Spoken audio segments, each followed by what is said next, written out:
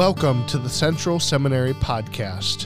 Thanks for joining us today as we discuss biblical and theological issues relating to life and ministry. This podcast is a ministry of Central Baptist Theological Seminary in Plymouth, Minnesota. To learn more about Central Seminary, visit our website at www.centralseminary.edu. My name is Jared, and I'll be your host.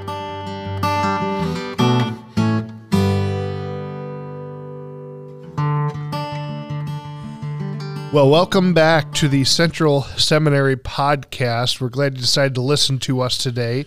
Let me just give you a personal plug for our seminary and for our website. Check that out, www.centralseminary.edu.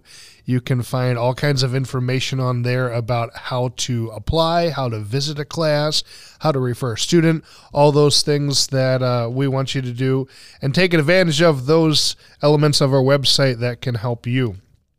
Today, our guest with us is Dr. Matt Shrader.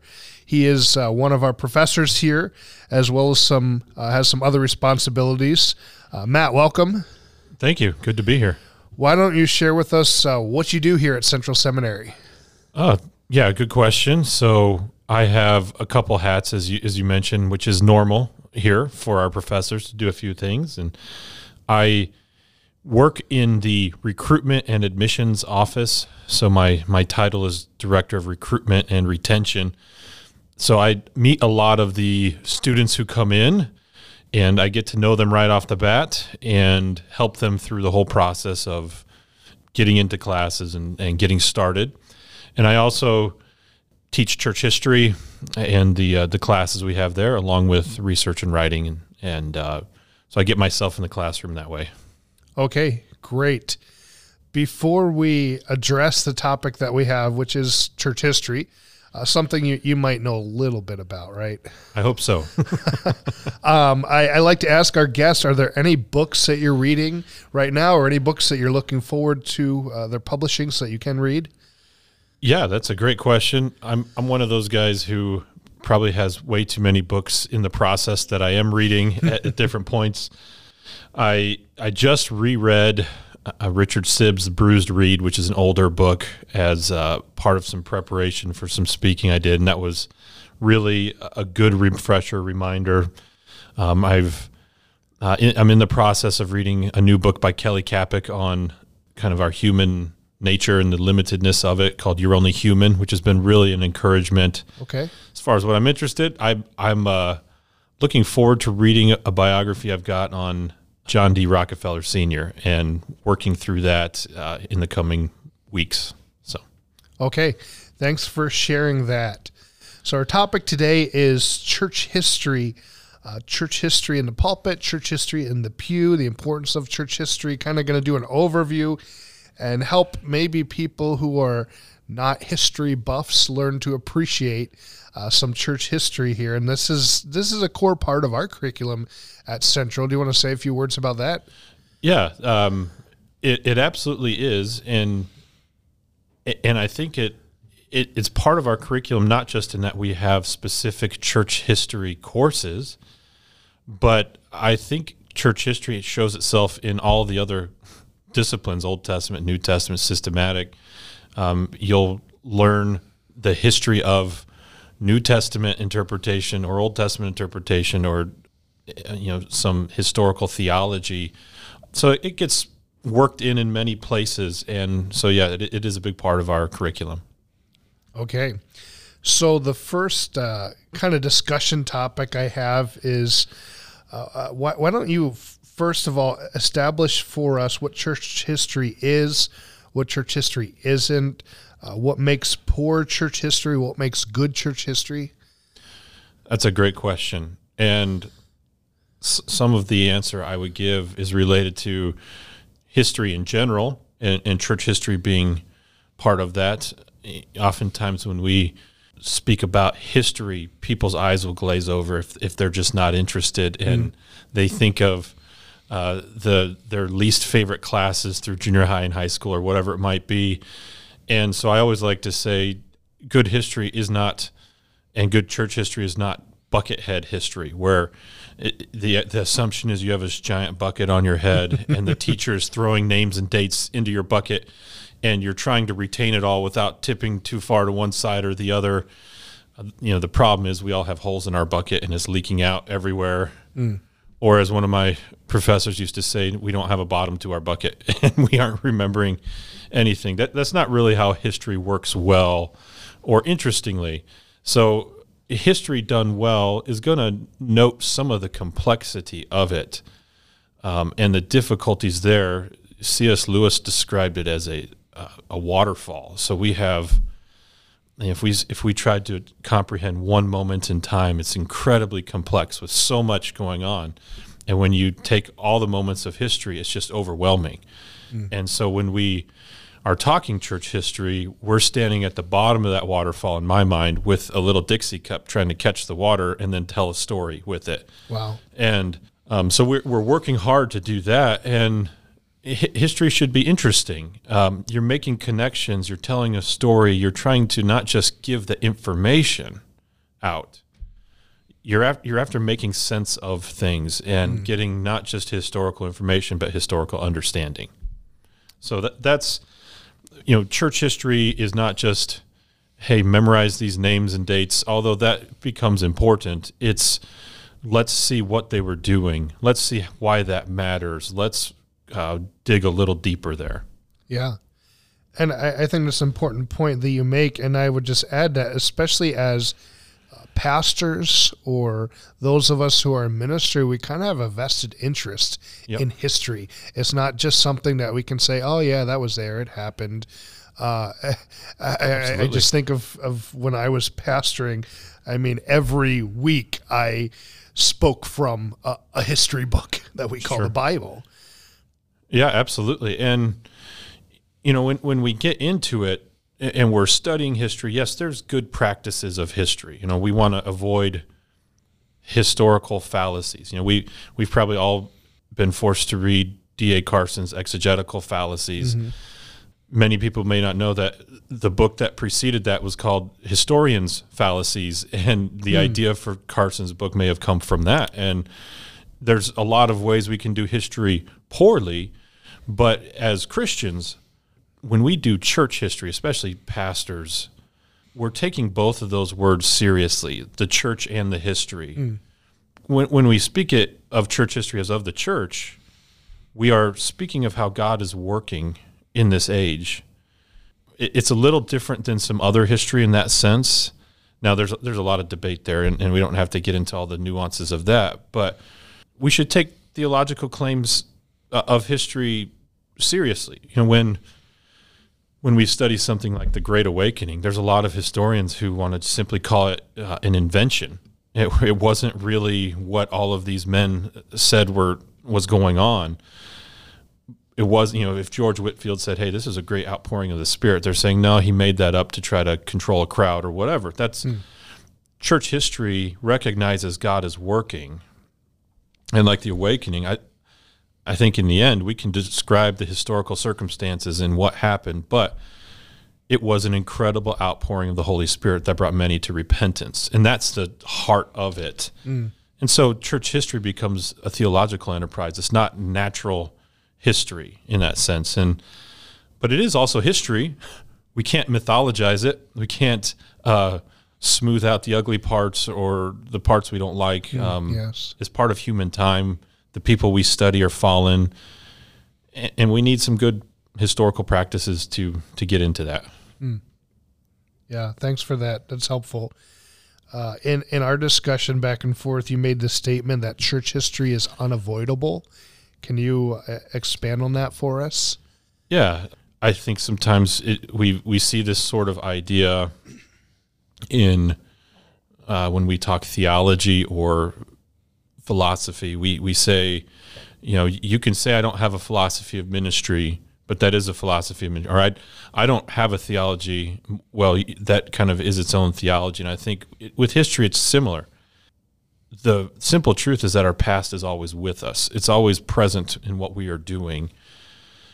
We can say we don't have one, but we're kidding ourselves in that sense. And maybe the problem comes up with Baptists in a related way where we say, well, we hold to soul competency, the priest or the believer, and we usually also believe in the clarity of Scripture. And so if we can read the Bible for ourselves and make decisions for ourselves, why do we need the past? And there's some dangers there, of course. When we ignore the past, we become captive to the present. In the same way, if we ignore theology or a philosophy of ministry, we are simply being held captive to whatever is there. It's not that we aren't doing it.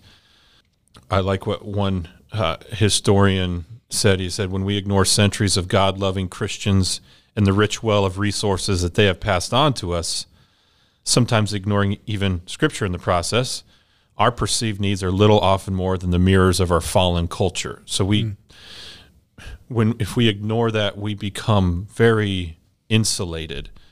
And at some point, we have to realize we are living out the values and the traditions of our forebears, our past, our tradition. And so, to try to escape some of that tyranny of the present, you have to first recognize you're in it. And there's a bigger history as well. Yeah, and I think you were bringing out how that even certain beliefs or core values that we have today, which might be based on Scripture, have also developed over church history. You mentioned the priesthood of the believer, and without some of the battles in the past or some of the reasons that we have that established, without understanding that, maybe we wouldn't hold as firmly to some of those things as we do today. That there was a battle that was fought over that, call it a category, and there was probably a heresy or a unbiblical teaching that someone was responding to, and we're indebted to that. Exactly right. We recognize that through history, due to different historical circumstances, different issues get brought to the fore. When there's religious persecution that forces someone to act a way contrary to their conscience, it leads to certain issues. And Baptists have said, well, you can't force the rights of someone's conscience to make a religious decision, a spiritual decision, simply at the edge of the knife, or whatever it might be. It's a decision they make from their own heart, and you have that ability. All believers do. All Christians have that right, and really all people, I guess, have that right to make a spiritual decision. You can't force it. And, that's just one example. We could do that with literally every doctrine. And so you're right. There's a historical crucible that forced a lot of our issues to come out. Yep. Talk to us about some of the benefits of church history. Is history just for history buffs? Why is church history an important part of the program at Central? We kind of hit on that a little bit, but maybe you could go into a little bit more in depth on some of the benefits. Yeah, this is a big topic, and as I was thinking through some of this, there's a lot of ways to try to approach this. So I'll try to hit kind of some big categories and say a few things about each. On the benefits of church history, one is simply there are virtues that you learn from doing any type of history, but church history especially. It's simply part of a good education. It's part of who you are and who we all are. It gives us information about our culture, our institutions, our values, experiences. And it gives us wisdom how to live. So there's virtues for doing it. And in that sense, history has always been part of a general education, if you want to call it liberal arts education, or going back as far as you want. History is to help you make sense of things. To be a good citizen of your country, you ought to know some of the history of it. To be a good citizen of the church, you ought to know a little bit of its history. So there's virtues simply in doing this well. It forms us as a person. The other kind of the next benefit I like to highlight is what I would call personal density. And I borrow this from Alan Jacobs, who's a history professor who's taught at Wheaton and then I think at Baylor right now. And he wrote a book, I think it came out last year, called Breaking Bread with the Dead, one of my favorite kind of short books on history. And he is really decrying that tyranny of the present that we talked about. And he calls for us to broaden he calls it temporal bandwidth. Because in our day and age, it's especially weak with social media and whatever. And we have this inability to see the moment that we live in right now as in relation to the larger flow of history. And that presentism is destroying us, he would say. And he gives this illustration. He says, so, think about this. Can you remember the second to last thing that social media told you to be upset about? And probably not, right? And so his solution is to talk about density, personal density. His argument is to say, the more you add to your awareness of history, the more you increase it. And in fact, you'll broaden your awareness of things before you. You'll understand your moment now better in relation to the past and the future, and you'll be less blown by what's going on around you. And he says you can do this in a lot of ways. Read old books. He says, look at old art. He says you won't be blown by the mildest breeze from your news feed. Allow those larger truths and stories to keep us grounded. We get wisdom in that sense. So personal density is a huge benefit. The next kind of big benefit I like to hit is, I would call, apprenticeship. So this comes from another historian, Robert Wilkin, who talks about just learning in general is hard. And he says this, one of my favorite quotes: without tradition, learning is arduous at best and impossible at worst. In most things in life, learning to speak, making cabinets, playing the violin, the only way to learn is by imitation, by letting someone else guide our movements until we learn to do the things on our own. And so as Christians, we need some of that apprenticeship. We need to be apprenticed to those before us. If I go use a table saw and I'm holding the wood wrong, I'm at risk of hurting myself in serious ways. And being apprenticed would have helped me. Likewise, in church history, it helps. It helps us be grounded and not make mistakes, and to have a better start into our life that is limited and short, however God gives it to us. So apprenticeship, I like this kind of metaphor to grab onto. Yeah, that's helpful. And maybe another one is just the communion of saints. There is such a thing as a universal church. The Holy Spirit that indwells me and indwells you also indwelt John Calvin and William Tyndale and Augustine. There's spiritual benefit of seeing how God has worked in history, whether that's the martyr stories that show we can end our life well, even under the worst circumstances, or think of missionary stories, the David Brainards, Jim Elliot, many others we can point to. It inspires us to see how God has worked and to see the faithfulness of Christians, and it inspires us to do our part and to see that God will be with us. There's a purpose to what God is doing in history. So there's a lot of benefits. And so I think those benefits are not just for buffs, as you mentioned. It's not just for those who find it interesting. It's something that is unavoidable, as I've said, but also it's good for you, and it's a blessing that you wouldn't want to miss, and you wouldn't want others to miss, especially if we're all part of this communion of saints, and we have that, in a sense, union through Christ and through the Spirit with one another.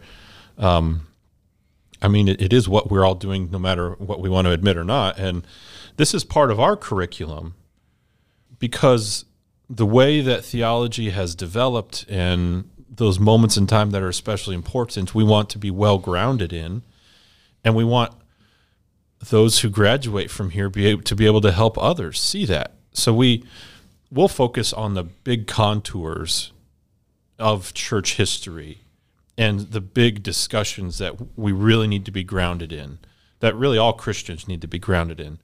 And of course, we'll take some detours into particulars that are part of our history. Fundamentalism and evangelicalism becomes a big part of that. We have a big focus on Baptist history because we are Baptists, and what does that mean? But as I mentioned, it is present throughout all of our curriculum. So there's many benefits to church history, and they ought not to be just for buffs. And we want our graduates to be able to see some of that and then share that with others and show it to others. Great. How can pastors use church history in their teaching, or even teachers in a teaching ministry in a church, a Sunday school teacher, for instance? Do you have maybe some practical ideas for some of those things? Yeah, that's a good question. It's one of those things that can sometimes be hard to quantify. And that has been a typical critique of like kind of a liberal arts education and in general, like, okay, so this is developing you into a certain kind of person. And so how do you quantify that? Okay, that's a decent pushback, but yet you quantify it in little bits and pieces everywhere, but also in big moments.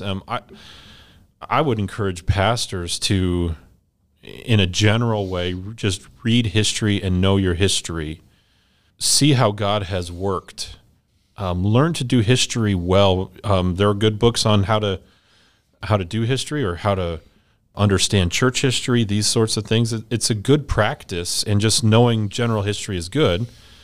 Probably the biggest way I would encourage pastors and teachers to use history is to be aware of several big things. I've mentioned this a little bit. We ought to know the big picture of church history. If you're going to say, hey, you have the patristics, then the medievals, then the Reformation, and then post-Reformation, Enlightenment, and so on, we ought to know some of that, those big contours, but also the big moments. Why is it we always refer back to the Trinity? What were some of those Trinitarian debates, and why do they matter? Yeah. And why did we solidify who Christ is at Chalcedon? That's, I think, essential church history. So being grounded in that general awareness of all that has gone on is important. So be aware of that.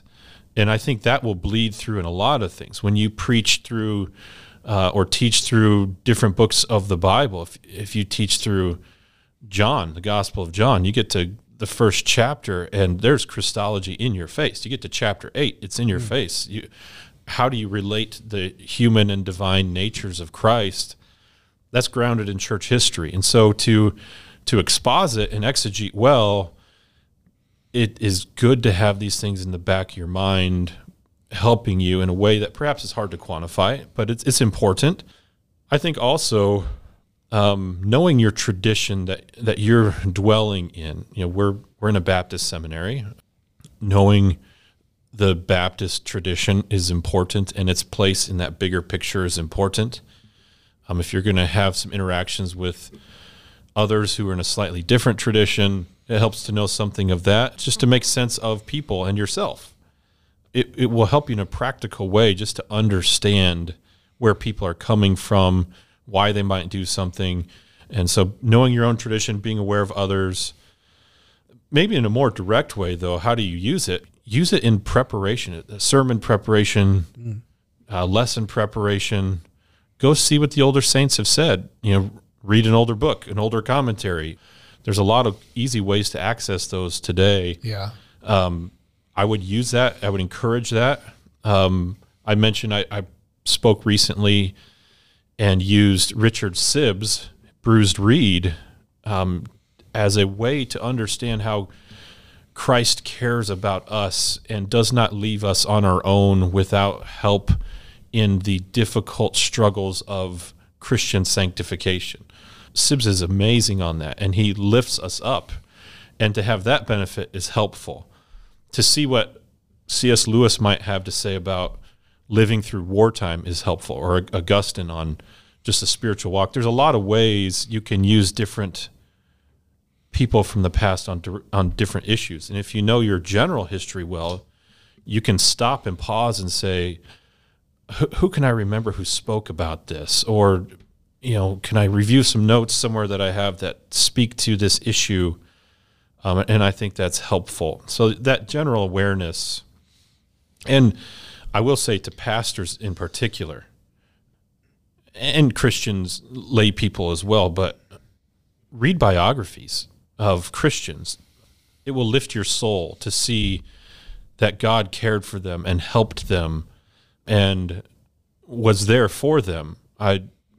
There's a lot of biographies we could recommend, but go and see what God has done in people's lives. At our church here, the church I attend, Fourth Baptist, a couple times a year we have new members come in, and one thing you do is you share your gospel testimony of how you came to Christ. And I tell you, there's hardly anything that is more uplifting than to hear how Christ worked to save someone. And those stories, that's part of church history. Those stories are uplifting, and we all ought to be able to show how God is working and be encouraged in our soul. So to limit that to only the present and not want to look to some of the past, we're shortchanging ourselves. There's a lot of benefit there. So there's a lot of ways pastors can help, besides doing the deep historical theology and understanding the development of doctrine. That's important too, but there's some other just practical ways that just work out everywhere that pastors can use. Yeah, and some things come to my mind of things that I tried to do when I was pastoring, and it starts with you got to be able to be in these guys, whether it's Augustine or Spurgeon or whoever in between. You got to have access to their works and read them and crack them open in your Sunday prep. See what Calvin's Institutes has to say about this passage or whatever. But to take it a step further, maybe you could find a quote from them that you could include in a sermon, and if you use PowerPoint, put it up on a slide just to kind of point people back. Exactly. Try to do those sort of things, or use these men as your sermon illustrations from time to time. Some of them have really incredible testimonies, how God has used them, and include that. One thing that I've heard of, I've never done, and I'm curious what your thoughts are on this. How about preaching a sermon? Maybe if you have like a Sunday night or a Wednesday, preaching a sermon from history. What do you think about that? Oh, that's interesting. So preaching what someone else has preached. The first thing that came to my mind when you just said that was there's a story of Spurgeon where he once went and listened to another man preach, and after a short while, he realized he was reading one of his own. This man was reading one of Spurgeon's own sermons, and he went up after him and he said, "I really appreciated it." And the preacher said, "Well, it was your sermon." He said, "Oh, yes, I know, but it still served me well to hear that." And in a sense, there's some real benefit to hearing those again. And I'm not totally sold we ought to re-preach, but one, it does bring up one good thing for pastors is to read old sermons. Reading Spurgeon is, I think, a good practice. There's a lot of good sermons by Jonathan Edwards that are available these days. There's even a collected volume of the sermons of Jonathan Edwards. And if you go read his sermon on Heaven is a World of Love, or just he wasn't all fire and brimstone, sinners in the hands of an angry God, but there's a lot of grace there and a lot of sweetness to the Christian life. And I don't know if I would re-preach their sermons. Some of them could be a couple hours long. That's one thing. And some of them, all you have are just the notes of it, the outlines. But it's a huge resource as well. So, yeah, I appreciate you bringing that up. But if you do re-preach a sermon, make sure you give credit so you don't have the Spurgeon's issue. Absolutely. So where can the average church member start if they want to learn more about church history? Maybe somebody who didn't go to Bible college and seminary and had a church history class. So they're just kind of starting out, but they say, oh, this is good. I need to learn a little bit more. Can you recommend some resources? Yeah, good question. I would kind of bring up that same issue we've talked about where you ought to have an understanding of the big contours, the big picture, the big broad scope of how church history has developed, those big moments, Trinitarian debates, Reformation debates, so on. Understanding that is helpful. There are a couple sources I point to for a beginner to start. Perhaps and nothing is perfect when it comes to church history because there's just too much there. And it's no matter what book you read, no matter how many volumes are in it, you're going to leave something out. But I would encourage, there's one by Bruce Shelley, and who taught a long time at Denver Seminary. I don't believe he's alive. And it's called Church History in Plain Language. I think it's maybe in the 5th edition now. But as a first, if you've never read church history, that's a good place to start. It'll give you some of those broad contours. It purposefully moves kind of quick to help you get through quick. That's helpful.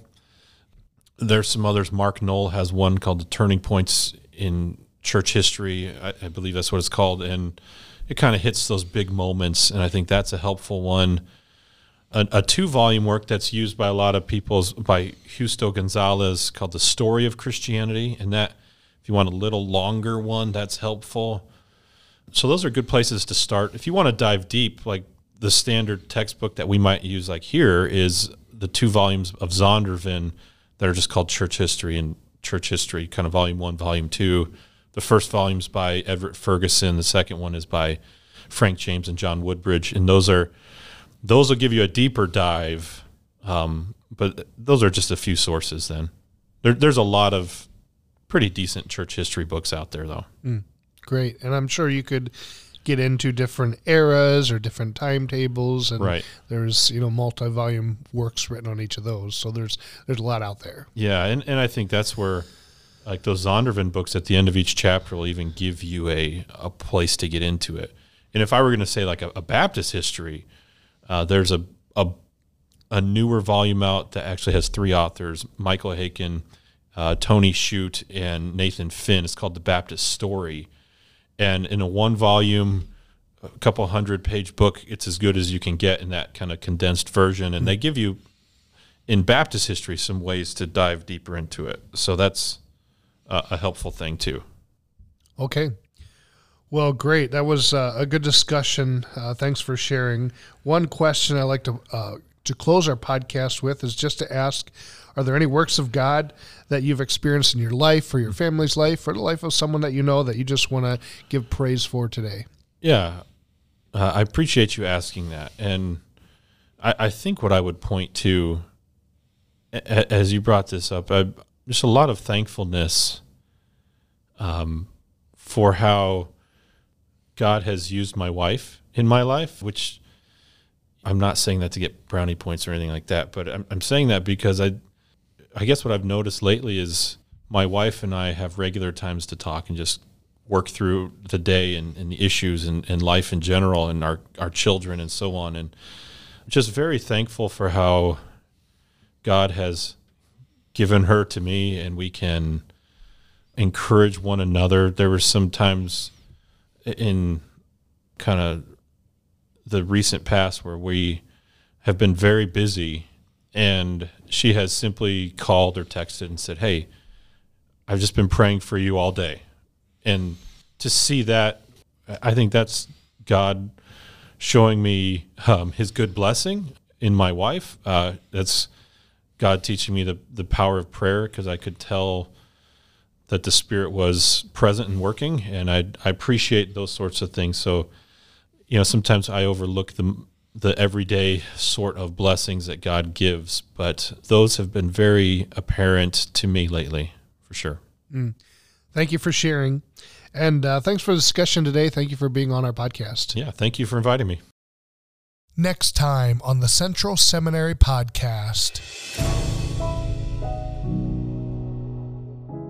We need to minister to the needs that arise that we could not have anticipated.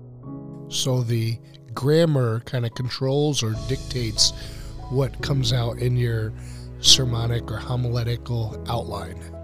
I place high value on the use of the original languages in sermon preparation.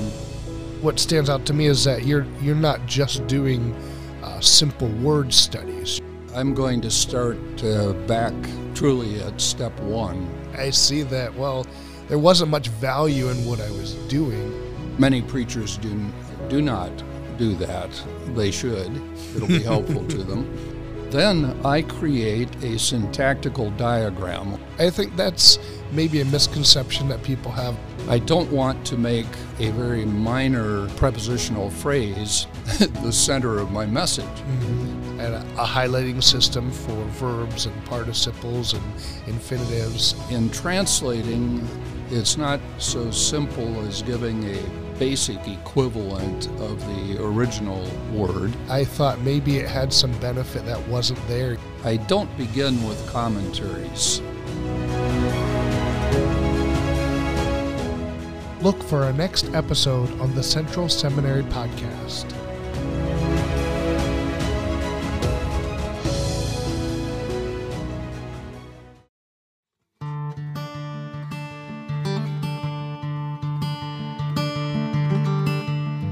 Thanks for listening to the Central Seminary Podcast. Our mission at Central Seminary is to assist New Testament churches in equipping spiritual leaders for Christ-exalting biblical ministry.